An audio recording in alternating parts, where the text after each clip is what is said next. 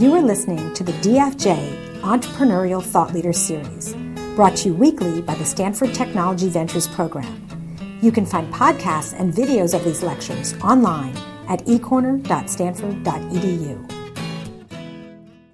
On today's episode, we have Anne Wojcicki, the CEO and co-founder of 23andMe, a genomics and biotechnology company that provides genetic testing.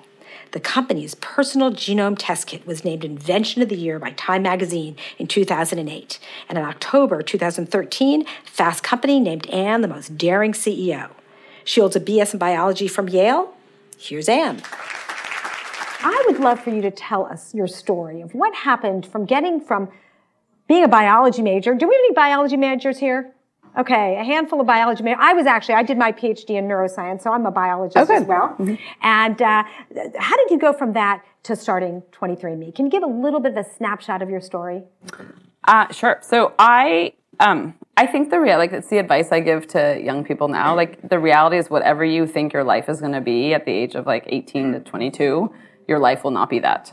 And so in some ways, the best thing you can do is just really push yourself to keep learning. And I was really lucky because my parents were people who really didn't worry about you have to find what you want to do right away, and they were really supportive of you should find what you're really passionate about. So I graduated. I was a biology major. I always dreamed. I was I should so want to be a doctor. I loved my pediatrician. I like sick people. I love medicine. I love molecular biology. I find it so fascinating.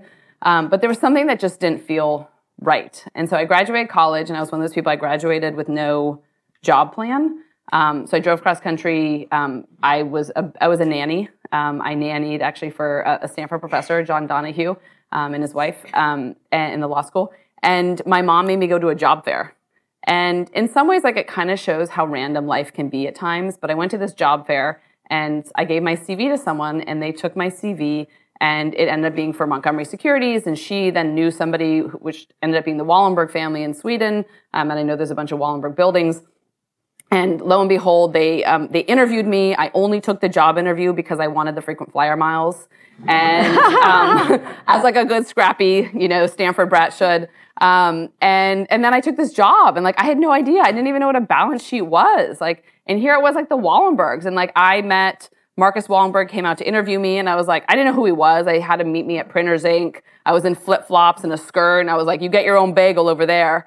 And, it was in some ways, life is very random. And I ended up on Wall Street, and for 10 years, I was investing in healthcare companies. I didn't know anything. I didn't even know what Wall Street was, but I knew that it was super interesting, and I was learning every single day and learning about how, I had this passion for molecular biology, and for me to be able to meet with these amazing CEOs who were pioneering the world. And my first project was xenotransplantation.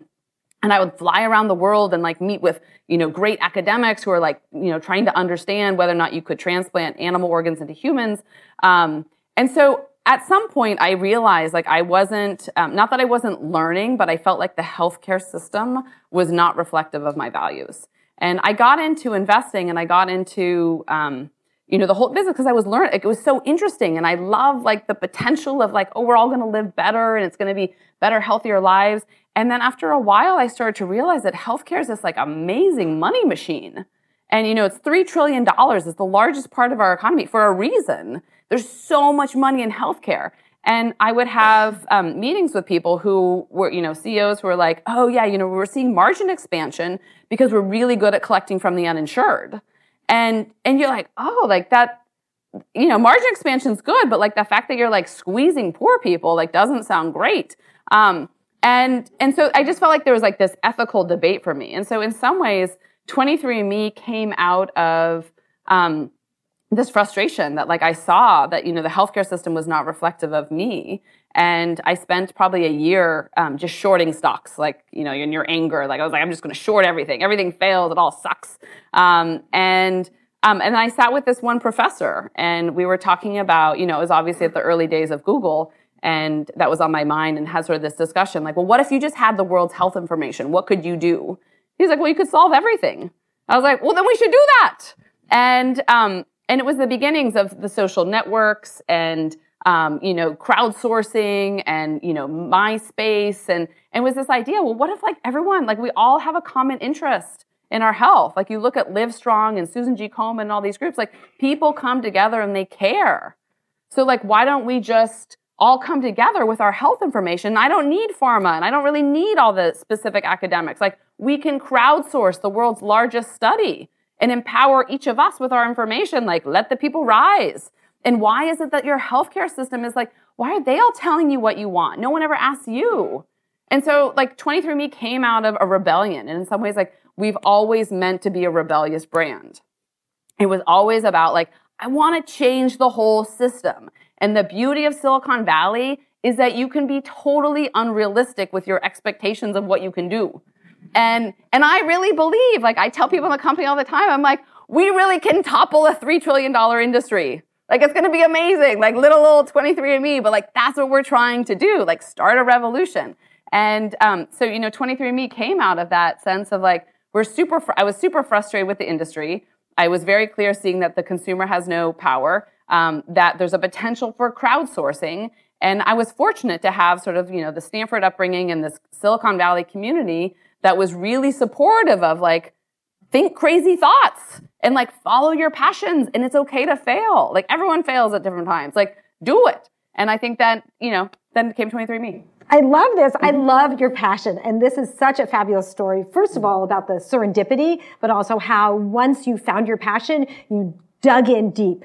Now, 23andMe was such an early player in this game. I remember when it started, and this was sort of in this gray market. There were the regulations weren't there yet. Maybe even the science hadn't quite caught up with what you were trying to do. The market certainly wasn't there. Which was most difficult, and how has that changed over time, the technology, the market, and the regulations? So the thing that has changed the least, ironically, is the technology. We're actually still using the same platform. One of the things that happened when I was, when we were looking at starting the company is I would do calls with experts. And I called somebody at the Broad. And I remember him saying, he's like, you don't understand. He's like, the enthusiasm we felt in 1999, like we feel it again. Like the whole world's going to change. And it was because Affymetrix had introduced this whole genome chip. And suddenly you could get like all this genetic data, and it was somewhat affordable. It was like $1,000 a chip. And it was like, it was so cool. He's like, we're like kids in a candy store. It's like the potential is all there. And so that in some ways, like hearing that enthusiasm, the potential, that to me was a sign like we should start the company now, because like it's cheap enough and you can really get all this information. So the technology is the one thing I'm really grateful for. Like Illumina has an amazing product. It is reliable. It works. They drive the cost down. It just gets cheaper and cheaper, but we're on the same platform that we started with. The regulation, in some ways, the regulation and the consumer market, those are two things. It's almost, like I was lucky from the investing world. I learned like Amazon back in 1998, we used to have these discussions all the time. Like, will consumers really put their credit cards online? And in some ways, like that seems so crazy now, but that was the discussion. Like we would debate it, like, will they change their behaviors? People want to see a good, how would you buy something online? And so in some ways I had this support. Like when 23andMe launched, the consumer was not ready. And to this day, after 11 years, the consumer is now starting to get it. But people have no idea why you would want your genetic information. And our society trains people in that sort of communist sense of like, you should wait for Big Brother to like tell you what to do. Like if it's important, then your doctor will tell you what to do. So we've been, and it's one of the things I've learned, like if you're changing society and how people think and how they work, you have to have patience. And so it's part of it is that you can't do a marketing study, and I can't go and like have, marketing people out there trying to figure out like, what do people really want? They don't even know what they want. Like we have to try and fail and try and fail. And I can see in my mind this world of like consumer driven, affordable healthcare. And so we have to sort of create that. So we have to teach the consumer. So the regulatory side, when we launched, we believed like really simply, I own myself. Like it's my body and my genome is just the digital representation of me. And so like, of course I can get access to it. Like, why would I not be able to? That seems crazy. Like, why would there be any prohibition? And then my taxpayer dollars go to all this genetics research. So why wouldn't I be able to get access to that? Like, all I want to do is connect my own body, my genome, and like understand what's happening with all this research. And like, I already paid for that research. Like, I want to see what it is. So the idea was like, we're not interpreting, like we're connecting the dots for you. And sorry, I was like cold. And so we just felt like it was information. It was almost like, this is your First Amendment right, like you can see. And from a lab perspective, we felt like we fell under CLIA, which is the Clinical Laboratory Information Act, managed by Medicare as a laboratory developed test.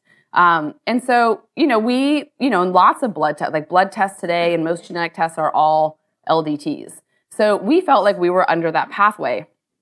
Clearly, like one of the things that's interesting for me is like, especially from an academic perspective, the history of medicine is so interesting. And, birth control tests used to be super controversial. And anytime the consumer is at the point of interaction, like it's a direct to consumer, that's really controversial. So we realized like that we were just getting, like there was a lot of controversy around us because of the direct to consumer. And so we did have sort of what's now known as the most well-read ever warning letter by the FDA's history, which I actually in some ways I'm really proud of. Like I think that was a sign that we're like doing something really different. It was sort of radical. Like it's the change that we want. And our approach to it has been to work with the agency and say, you know what, like trying to fight with the agency or like sort of that arrogance of like, well, we'll show you. Like part of it is that to really drive change, you have to change the system. And so for me, the best thing that we've done is then partner's not the right word, but that we actually listen. Like we listened to the FDA and we said, we're going to do all the things that you ask us to do, and we're going to get a direct-to-consumer approval for our test. Okay. This all sounds great. Mm-hmm. And this, I'm all in. But there have to be some interesting ethical considerations here. Mm-hmm. I mean, once you give people this information, first of all, the question of what do you do with it? You've mentioned several times, essentially this data is also going into some central place and being used for research. So there's who owns that data and do you own the data? And also then what happens with people who get information that they don't actually, maybe it's not actionable, maybe they get things that scare them. What do you think about from an ethics perspective? Yeah, so is Hank Greeley here? No. He's across campus. He's across campus, but you know him. Yes. So Hank is a Stanford ethicist. It was funny because like in the early days, we recognized there was going to be all these ethical issues. And we couldn't get an ethicist to work with us. In some ways, like ethicists were like, no, this is like groundbreaking. Like we're going to just, comment, from afar. And it's true. Like there's been a lot of really interesting, sort of ethical questions that have come out of this. My approach to it has been, sort of like there's like truth that comes with your DNA. Like I can tell you whether or not you are related to your family members. And so the same way it's not fun to get a cancer diagnosis and there's no easy way to couch that. Like sometimes you just tell people like, or we make the data obvious, like you're not related to your father. And is there an ethical debate about whether or not you should or shouldn't do that? Like I'm just a big believer that was consumer choice. And I feel like there's truth about you that you should just be empowered to learn that about you. There's really interesting ethical debates in that like you share DNA with all of us. You share DNA with me, you share DNA with your whole family. And so you might want to learn something, but your sister might not. And so how do you, like you might learn that you are a carrier for the BRCA mutation, mm-hmm. and your mother learns that she's a carrier for the BRCA mutation, and now your sister knows she has a risk factor, but she didn't want to know. So I've just kind of put that all in the bucket. Like you have a choice to learn about yourself the same way, like you have the right to ask about a family history. You have the ability to learn other things about like go and get a test on your own. So the reality is like we all share DNA in common, but we're about empowering you. And there's definitely considerations that I need to empower you with so that when you are getting this genetic information that you are aware. And we spent over a year with Hank and others on the consent form, making sure that we were, as thorough as possible, helping think through what are all the different things that potentially come about with it. And I would say after 11 years of doing this, the number one thing that is with it is with family. Is, you might not want to know something, but your sibling does, or you find out that you're not related to, there's a lot of secrets that went to the grave that suddenly are unearthed, and you realize like, oh, Uncle Joe is actually just Joe. And so there's all kinds of things like that people start to learn. And we've always just kind of that approach. So like the best way to do it is just to be really candid. And I think we have a brand that is very direct and very honest. And is what I've always said when I worked in hospitals. Like there's no easy way to tell someone you have stage 4 cancer. Like the best thing you can do is be sort of, factual and then help make those decisions. And for me, what we try to do is be very, like, give people the information and then create a community around it so people can start to understand what to do. But let's just talk about privacy then, right? Because now the information is out there. It exists in the world. Who owns it? And the consequences for me might be one thing, but if the insurance company knows, or if the government knows, or my employer knows, there might be some interesting consequences that are unintended. Can you talk about that? So we do everything we can right now to protect your privacy. The reality is, like, I'd love to see your genome. I'm sure it's wonderful and beautiful. But the part of the reality is that your bank account is a lot more interesting. And the banking, so when I think about people, like the desire to hack in and see, like, oh, you might have blue eyes, or, you might be the most salient, like you might have a high risk factor for Alzheimer's. It's just not such a motivation to hack in. And it gets back to, in some ways, some of the ethical questions is that it's potentially more within a family. Even the insurance companies, like when we talk about insurance, like right now we will never give your information out without specific individual level consent. But in insurance, we have the question, will insurance companies hack in? I'm like, well, it would be unusual for an insurance company to like break a law to try to get information about a risk factor that they don't really have any great models built around. Plus, we also have this thing, we don't have legal chain of custody on our customers. So meaning that if you ordered 5 kits, I have no idea if you ever spat. So from a privacy perspective, like I don't actually know that you are you. Like I didn't actually see you spit. It could have been, your 5 friends spat. It just went to your address. And so I don't actually have a legal chain of custody on my customers. So I think that actually gives a fair amount of, like I said, we do everything we can to protect the privacy of customers. But again, we spend a lot of time with privacy experts. And it was really ingrained in me that, or hammered into me, that privacy doesn't mean not sharing. And that privacy actually means choice. And that people will say, like, I want to have the choice to say, no one sees my data. Or I want to have the choice to say, all my family sees my data, or make it public. That we want to enable choice. And we need to do everything we can to respect your choice. I don't want to share it with anyone. And we need to respect that. But I also need to respect your choice of saying, I want to share it with my whole family. And so we've enabled those kinds of sharing abilities with all of our customers. In terms of the research, we do consent. We ask our customers if they want to consent for research. So it's an opt-in. Over 85% of our customers today are, in fact, opting in.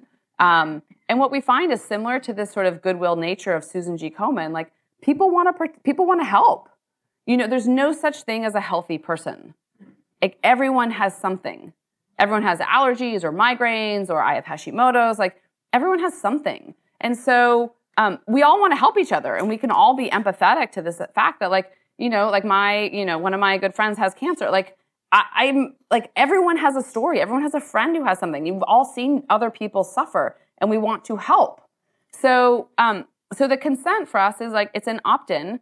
We ask people then to take questions if you want, but it's always that ability. You have the ability to say, I don't want to take this set of questions, or I want to withdraw my consent. So everything for us is, again, it goes back to that definition of privacy. It's like, it's about choice. And so if you want to participate and take every single survey question we have, do it. And then we will tell you what you participated in. If you don't want to, then don't do it. So do you consider yourself a biology company or a data company? Data company. So what do you do with all this data? I mean, I'm going to guess you have, how many data scientists do you have working with you?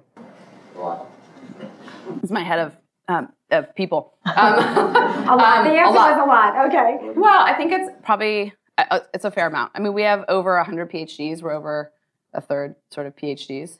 Sorry, I hate to bug someone. I just have to get more water. There's some right here. Yeah, I'm gonna go through that. Just wait. Okay. Wait. Well, there is more water on Awesome. campus. Super. So great. Hydrate. Sorry, I don't want to start coughing like crazy. So we have, I mean, what we do, like we see ourselves as a data company. And I think, especially speaking to this kind of crowd, the whole new world is about how to use data. Like we see what Google can do. We see what Facebook can do. We see what, Netflix and Amazon, like all these things are based on data of customers. And so in some ways I look at this as a tragedy that the most important thing is not like what movie you really want, which is very important.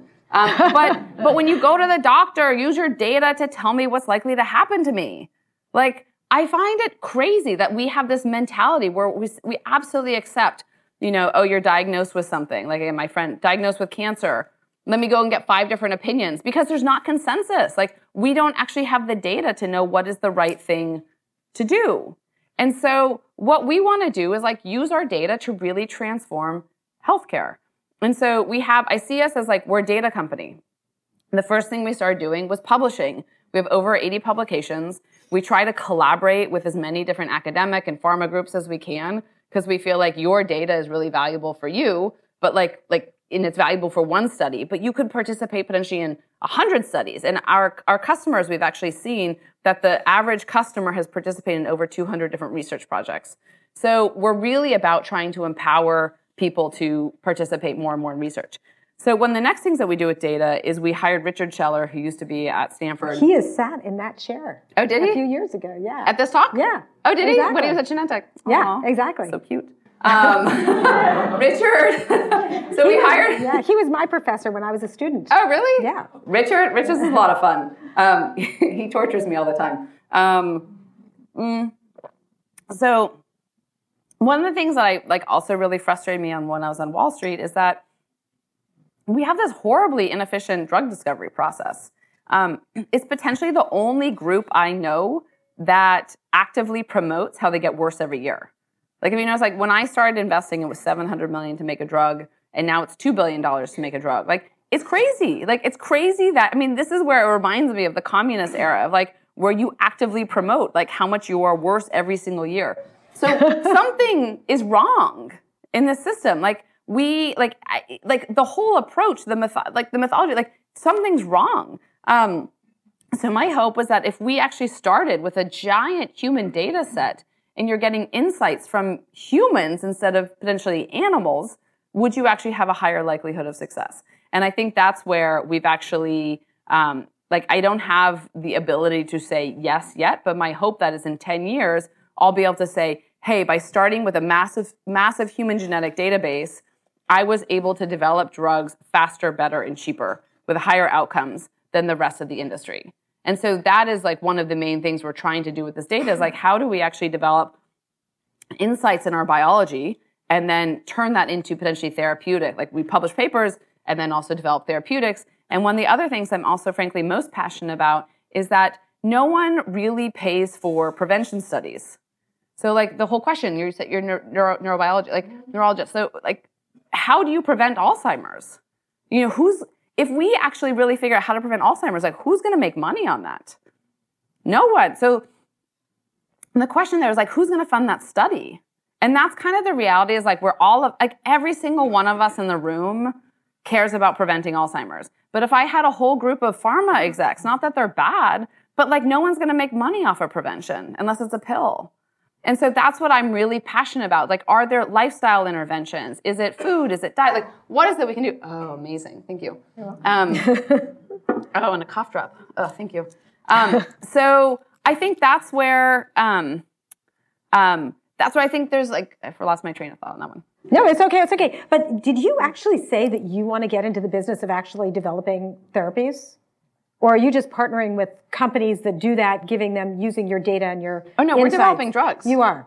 Yeah, we are developing, like people, it's funny because I meet people sometimes, I'm like, no, we hired Richard Scheller, who spent, 15 years at Stanford and 15 years at Genentech, something like that. And we hired him specifically with this idea. We want to develop drugs. So we currently have seven compounds or 7 targets under development. And we get the question all the time where people are like, well, did you buy them? I'm like, no, they came from the data.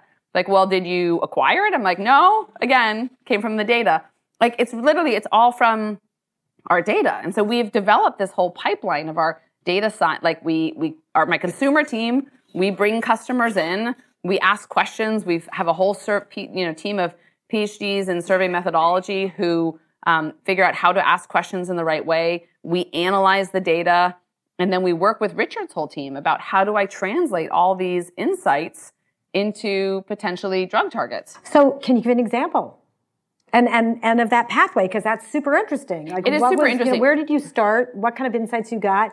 And what sort of therapy are you developing? So the thing that's interesting about what we have done is that we don't do phenotype-specific research. For instance, I don't say, I'm going to go find people with Alzheimer's and I'm going to do a study on Alzheimer's. Like, I take everyone. Like, every single person in this room is interesting to me. And all of you have something to contribute. So we follow the data, and it's in some ways like it's really hard for people to grasp that. Like, we have compounds in all kinds of areas, like cancer, asthma, autoimmune, and we pick those compounds or we pick those ideas because that is where the data was most interesting. And we look at the whole story where we can do a genome-wide association study, and then we can looking to see, is this genetic variant associated with these diseases? And then we can look at this genetic mutation, people with that mutation, what are all the different conditions they have? So we can do all kinds of interesting, analyses of the data that we have, and we're using that then to develop these compounds. But we don't start with a specific hypothesis. And in some ways, like when we started the company, that was one of the most controversial parts. Like, I would meet with scientists and they would say, oh, this is a fishing expedition. You get enough data, you can find anything. And I think that's where, in some ways, for me, not having a PhD or an MD was helpful, because you can think, like, I wasn't trained in a certain specific way. I just had this idea, like, a lot of data sounds good. And we've been able to show now that, like, a lot of data, especially like when it is collected, and I have this appreciation now for the survey methodology team, data that's collected well, analyzed in the right way, we really can get a lot of really fascinating insights. Cool. In a few minutes, I'm going to open up to questions from the audience. So think about your burning questions about the industry, the company, and anything else you have. I'm curious, let's zoom out to the whole industry, because the technology is changing so fast in so many different disciplines. What are you most excited about in this area of healthcare and prevention and genomics?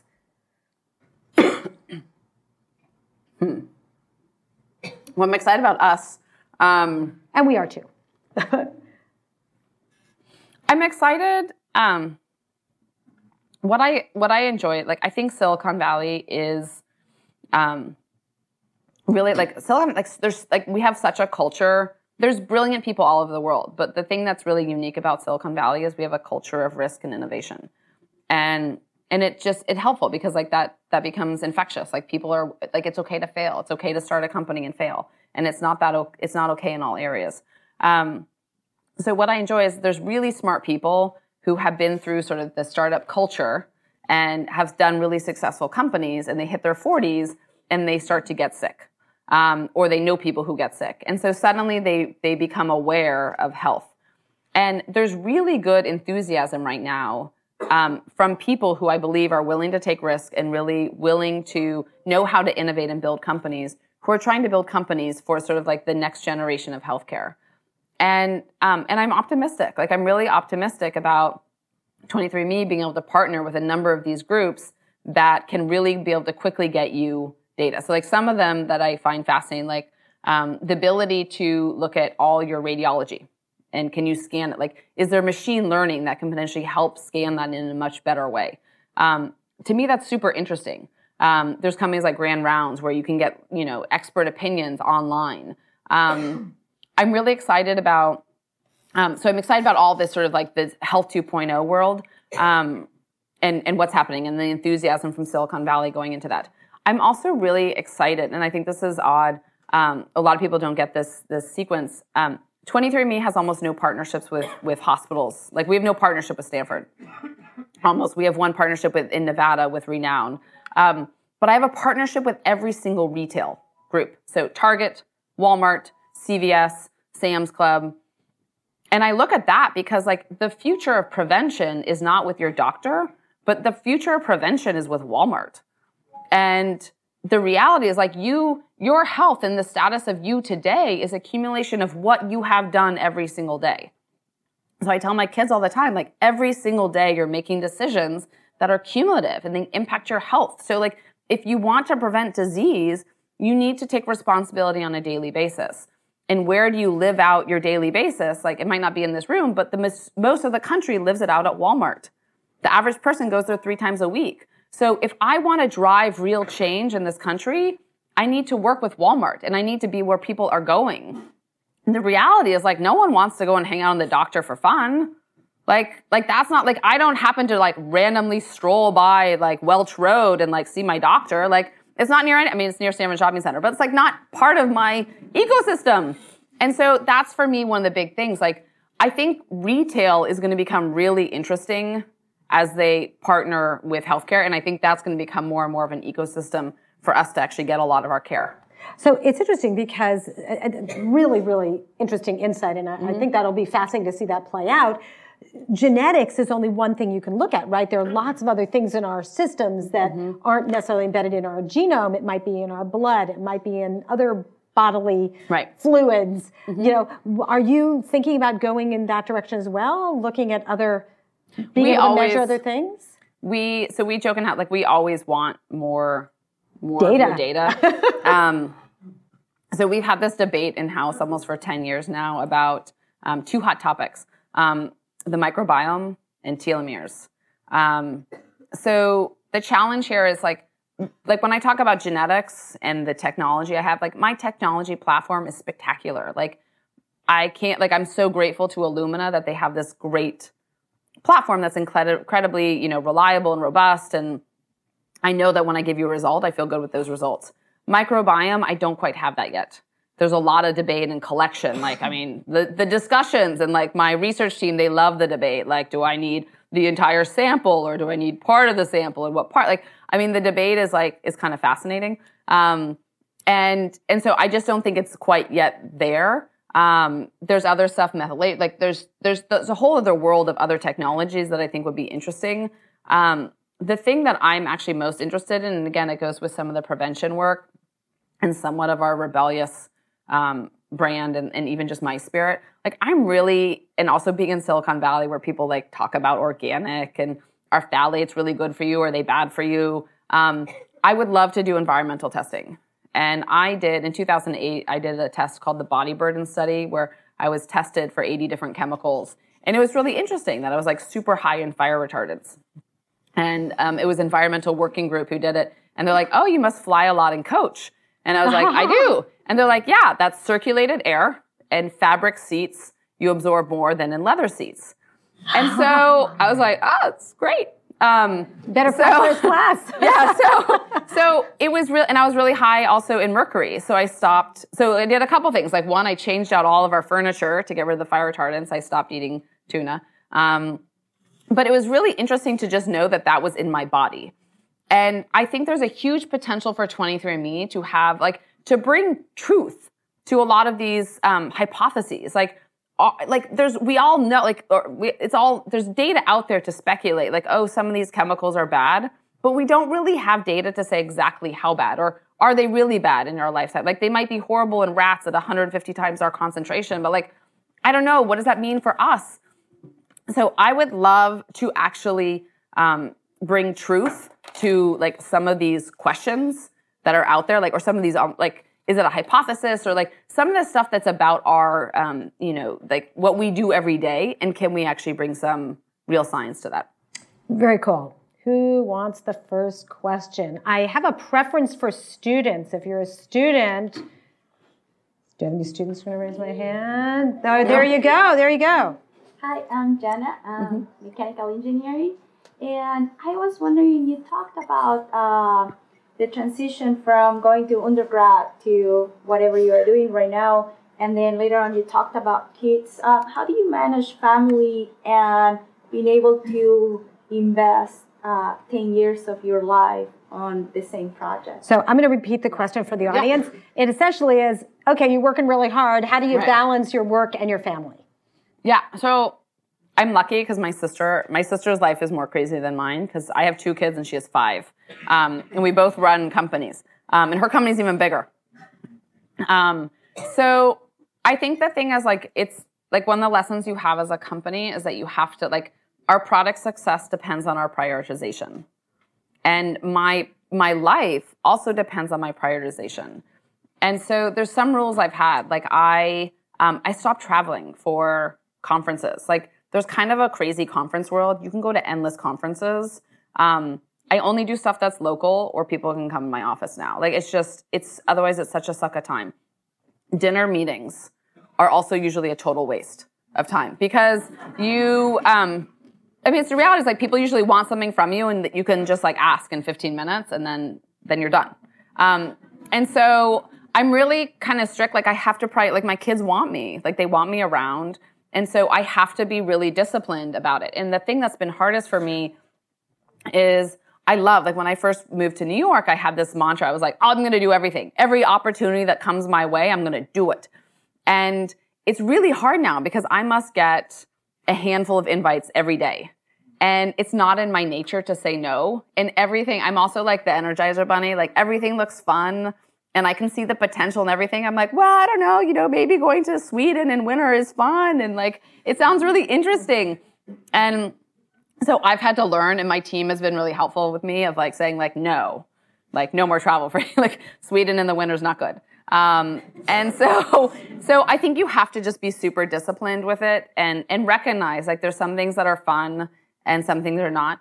Being like running a company, the most important thing, like my company is also my child. And so for CEOs who are traveling all the time, you're missing, like, it's not functioning well then. Like you need to actually be there. I need to meet with people and I need to spend time with my kids. So it's just about like, you got to run it strict. Great. Do you have another question? Back there. Hi, first of all, huge fan of... Can you please speak up? Yeah.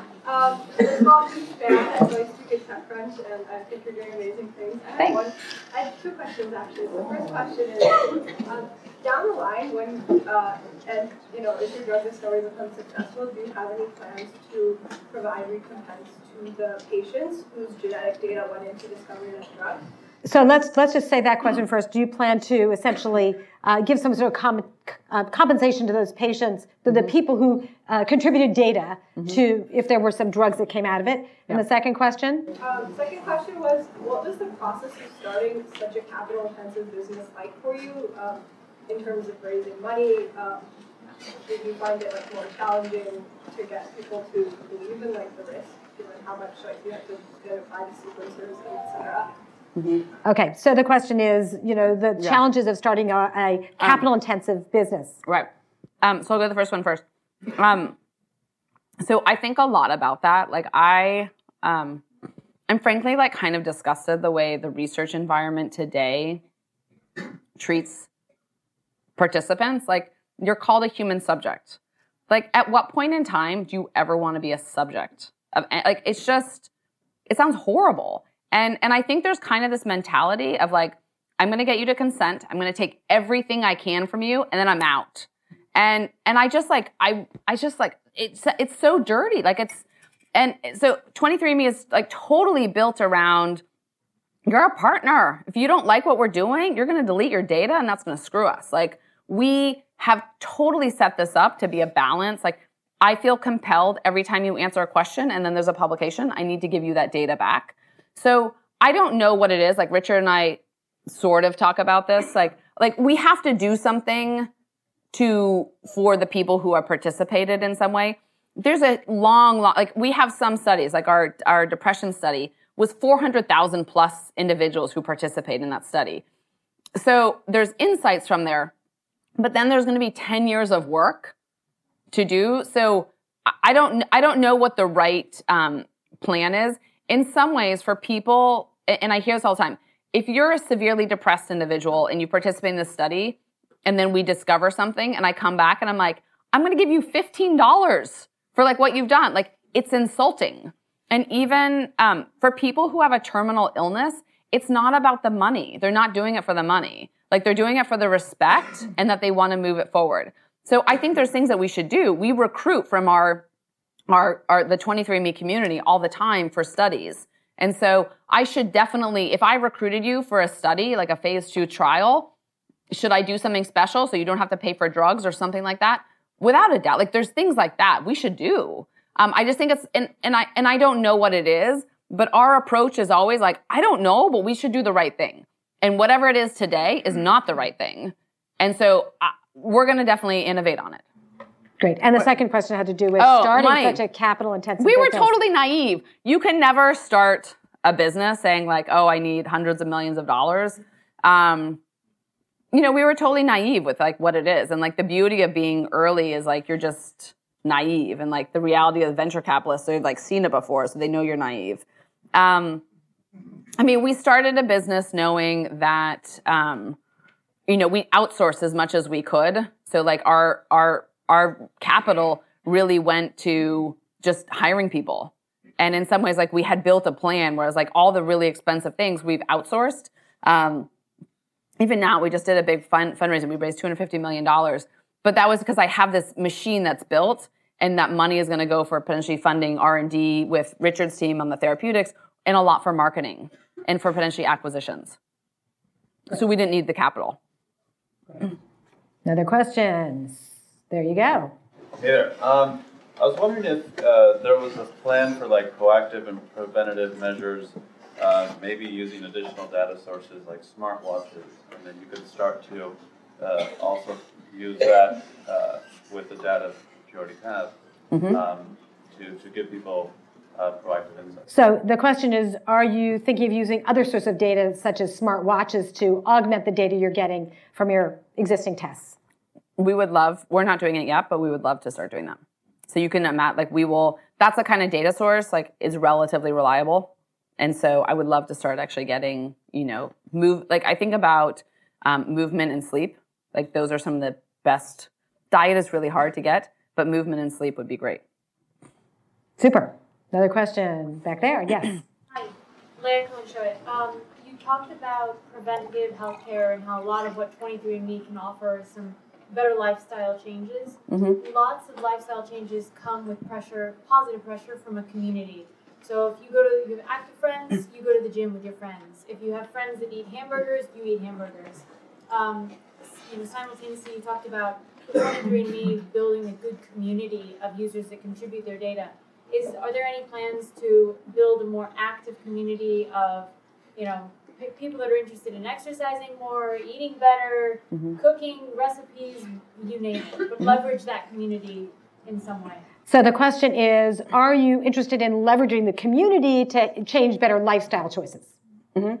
I think we want to leverage community when it's really targeted towards something that's genetic or something that like it's a real insight in you. So, for instance, saying like you're higher risk for Alzheimer's, and these are people in their 30s, higher risk for Alzheimer's.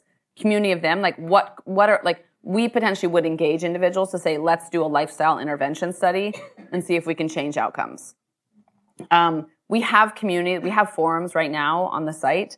I think that's an example of potentially where we would partner with groups if we felt like someone else is going to do that better than us. Like if you really want to start to exercise better or lose weight, there's so many other people who really are experts in that, and what's the right way then we could connect you. So we look at a lot of what our communities and our partnerships, it should revolve in some way based on something that's really personalized to you and ideally your genome. So I think we think about communities in that, and like in some ways, like we're such a unique company. Everyone talks about sort of diet and weight loss, but if I have, for instance, like very specific recommendations for you, and then there's a group of people and they're pulling in information there, that 100% I can envision a world doing. And we are specifically starting to do a bunch of wellness studies. So it would be sort of the diet and exercise, like what is it like, is there a certain diet that's better for you than, other people in this room? And so then you could imagine specific communities there. Great. Yes. Hi, my name is Andrew. First of all, thank you so much for doing this talk. It's awesome. And my question concerns what happens when all this data is crunched. So I think it's really cool that 23andMe right now is like making drugs using this data. But down the line, as you said, I think it's really interesting that like theoretically the genome is like has infinite power because we can find out like everything about like what genes control what things. So what could this pave the way towards like intelligent design? And like my question is more like, what happens to the people who can't afford to have 23andMe now, especially if it leads to things like intelligent design where we can make like designer babies as a result of this data? Because people who can pay for this, they can like use their data and figure out what genes they can change to improve future generations, because that theoretically is what's possible down the line. So I think the primary question is, how are you dealing with people who can't afford it, who would benefit tremendously from having this information? Yeah, so I'll answer to the aspect. Like people who can't afford it, we do a number of programs trying to enable access. So we give away a lot of kits for free. We try like everything we can. Like right now, we have an offer. It's 2 kits for $99 to $49 each. So we're doing as much as we can to drive down affordable price. The second part, in terms of like intelligent design and whatnot, I think there's a Gattaca world that is more science fiction than the reality. So we know CRISPR, I know cystic fibrosis, but I can't cure people yet with cystic fibrosis. So there's a long world before I'm going to like have a homogenous society of like everyone's choosing this one set of phenotypes. That said, like I think this is the ethical discussion. Like as like I look at 23andMe, part of our mission, like I want to understand the genome. Like what keeps me up at night is like we have this code in us and we don't understand it. How can everybody sleep? Like it's just like I really want to understand. Like it's so interesting, and the fact that it goes back to the beginning of time. That's so cool. And so I want us to be the ones who are understanding and deciphering the genome. There's all kinds of ethical questions about CRISPR and how are you going to use this information? And there are realistic, issues like we have that need to be discussed. But I look at our job as like, I want to understand it. So I want to build on that, because one of the concerns I've had early in the early days, I was offered to, participate and get my genome done, which I have not done yet.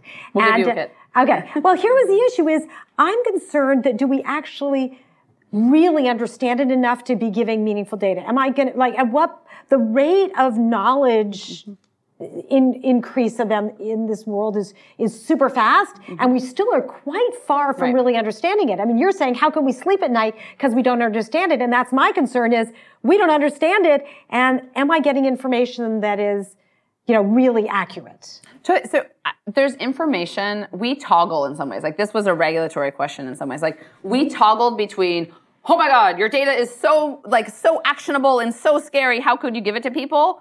And then like, oh my God, you know nothing and it's meaningless. Well, I was like, pick an argument, people. Like either we're too scary or we're meaningless. The reality is like, it's the early days. Like we know cystic fibrosis mutations, and I know BRCA mutations, and I know, some of the familial hypocholesterolemia mutations. Like there's certain mutations we feel really good about. There's an entire world in the whole genome sequencing department that makes me nervous, and it's VUSs, so variants of unknown significance. So I might I used to give this talk that it was called Deleterious Me. Like when I got my whole genome, like all the different ways I should be dead, but I'm not. And so you start to follow my mutations. Like I had this mutation, and like I look, and you can look in some of the, the genetic databases online and be like, wow, there's like all these like really terrifying diseases associated with this mutation.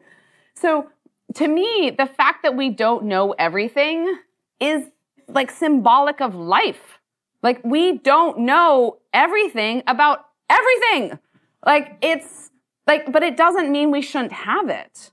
Like to me, it's like the journey to actually starting to understand what the genome means is only going to come by starting to actually explore it. And I really have this belief, like everyone can be a scientist. My dad, like my number one takeaway from the particle physicist is that in 1991, 1992, my dad ran something called the superconducting super collider. and it got shut down by the government. And it was going to be the largest, giant accelerator smasher ever. And part of the reason why it got shut down is because the physicists couldn't articulate what the value proposition was. And all the scientists, like I repeat all the time, you hurt yourself by wearing the white coat and using big words and talking down to people. Of course, the average population believes more in Gwyneth Paltrow than they do at anyone at Stanford because she speaks their language. And it's like, it drives me crazy. Like, we have to empower people and be like, you know what? Be honest. We don't understand most of the genome, but you can all still understand it. And it's beautiful and it's fascinating. And the whole journey of science is the fact that we don't know. That is what inspires all of us to be scientists, is like to figure it out. It's like, there's nothing better. Like, my two great moments are like the birth of my children and like the results of an experiment. Did it work? Like, same thing with my children. Did they work? But like, I just think like, for me, the fact that's an unknown is the beauty of it. And like, we're all going to solve it. And all of us, like every single person on this planet should be interested in it. It's about them. And I so want scientists to embrace this idea of like, everyone can be a scientist. You don't need a degree.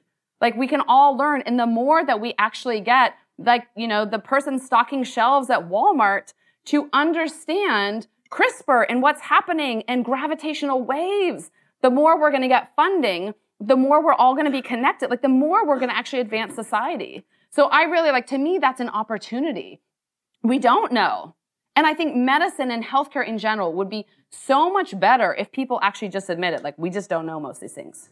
We don't know most of the things of how the body works. But it's job security for all those scientists, and all that thrill of discovery in front of us.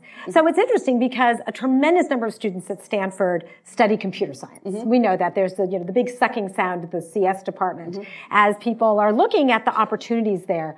Can you talk about where you see, what sort of things do you think students should be studying?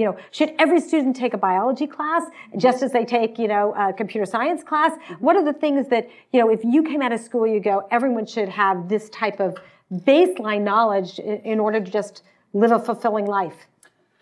I mean, I'm biased, so I would say computer science is definitely, I wish I don't have a CS background. I wish I knew more how to code.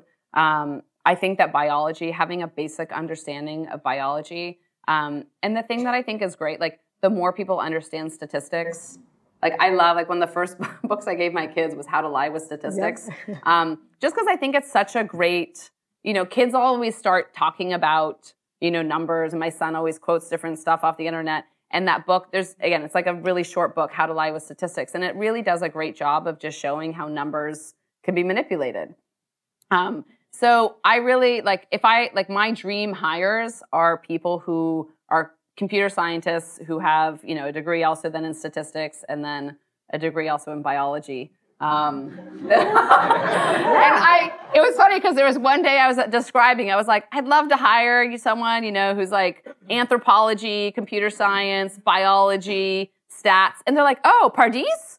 And I was like, what are you talking about? They're like, Pardis Sabeti. She's a professor at the Broad. I was like, what? And they're like, oh, and she's a rock star too. She plays in a band. So there are some of these people out there. I was so surprised. And I now love this woman. I spent a lot of time with her. But to me, that's such a fascinating convergence of data, being able to code, the biology, and really understanding the numbers. And anthropology. And anthropology, that's to me also the beauty of being able to relate to people and understanding the story that's behind it. That's the most interesting aspect for me of your genome is the story. Why do you have these mutations?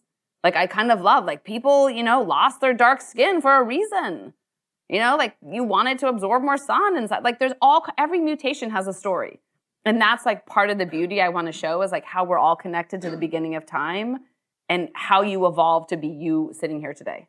So let's go back in time. Okay, I'm going to ask the last question. Okay. So imagine you were going back to being a student, and you're 20 years old. What do you wish you knew when you were 20?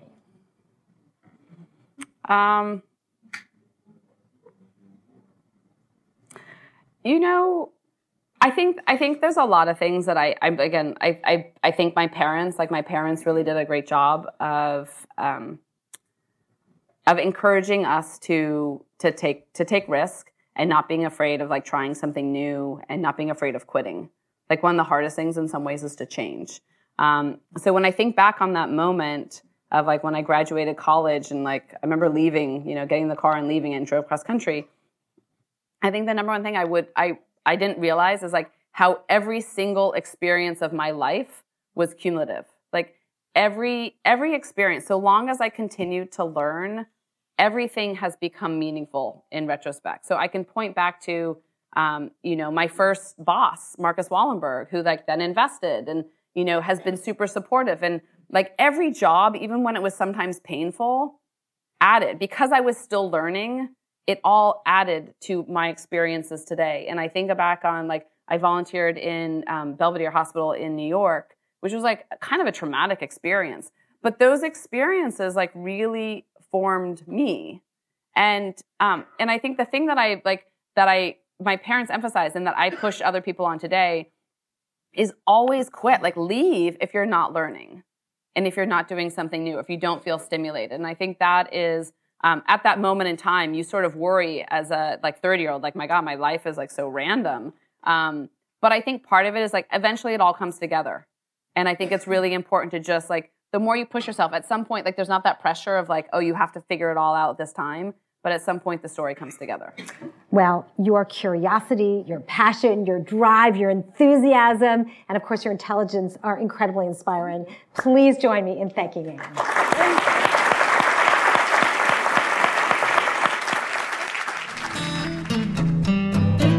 You have been listening to the Draper Fisher Jurvetson Entrepreneurial Thought Leader Series, brought to you weekly by the Stanford Technology Ventures Program.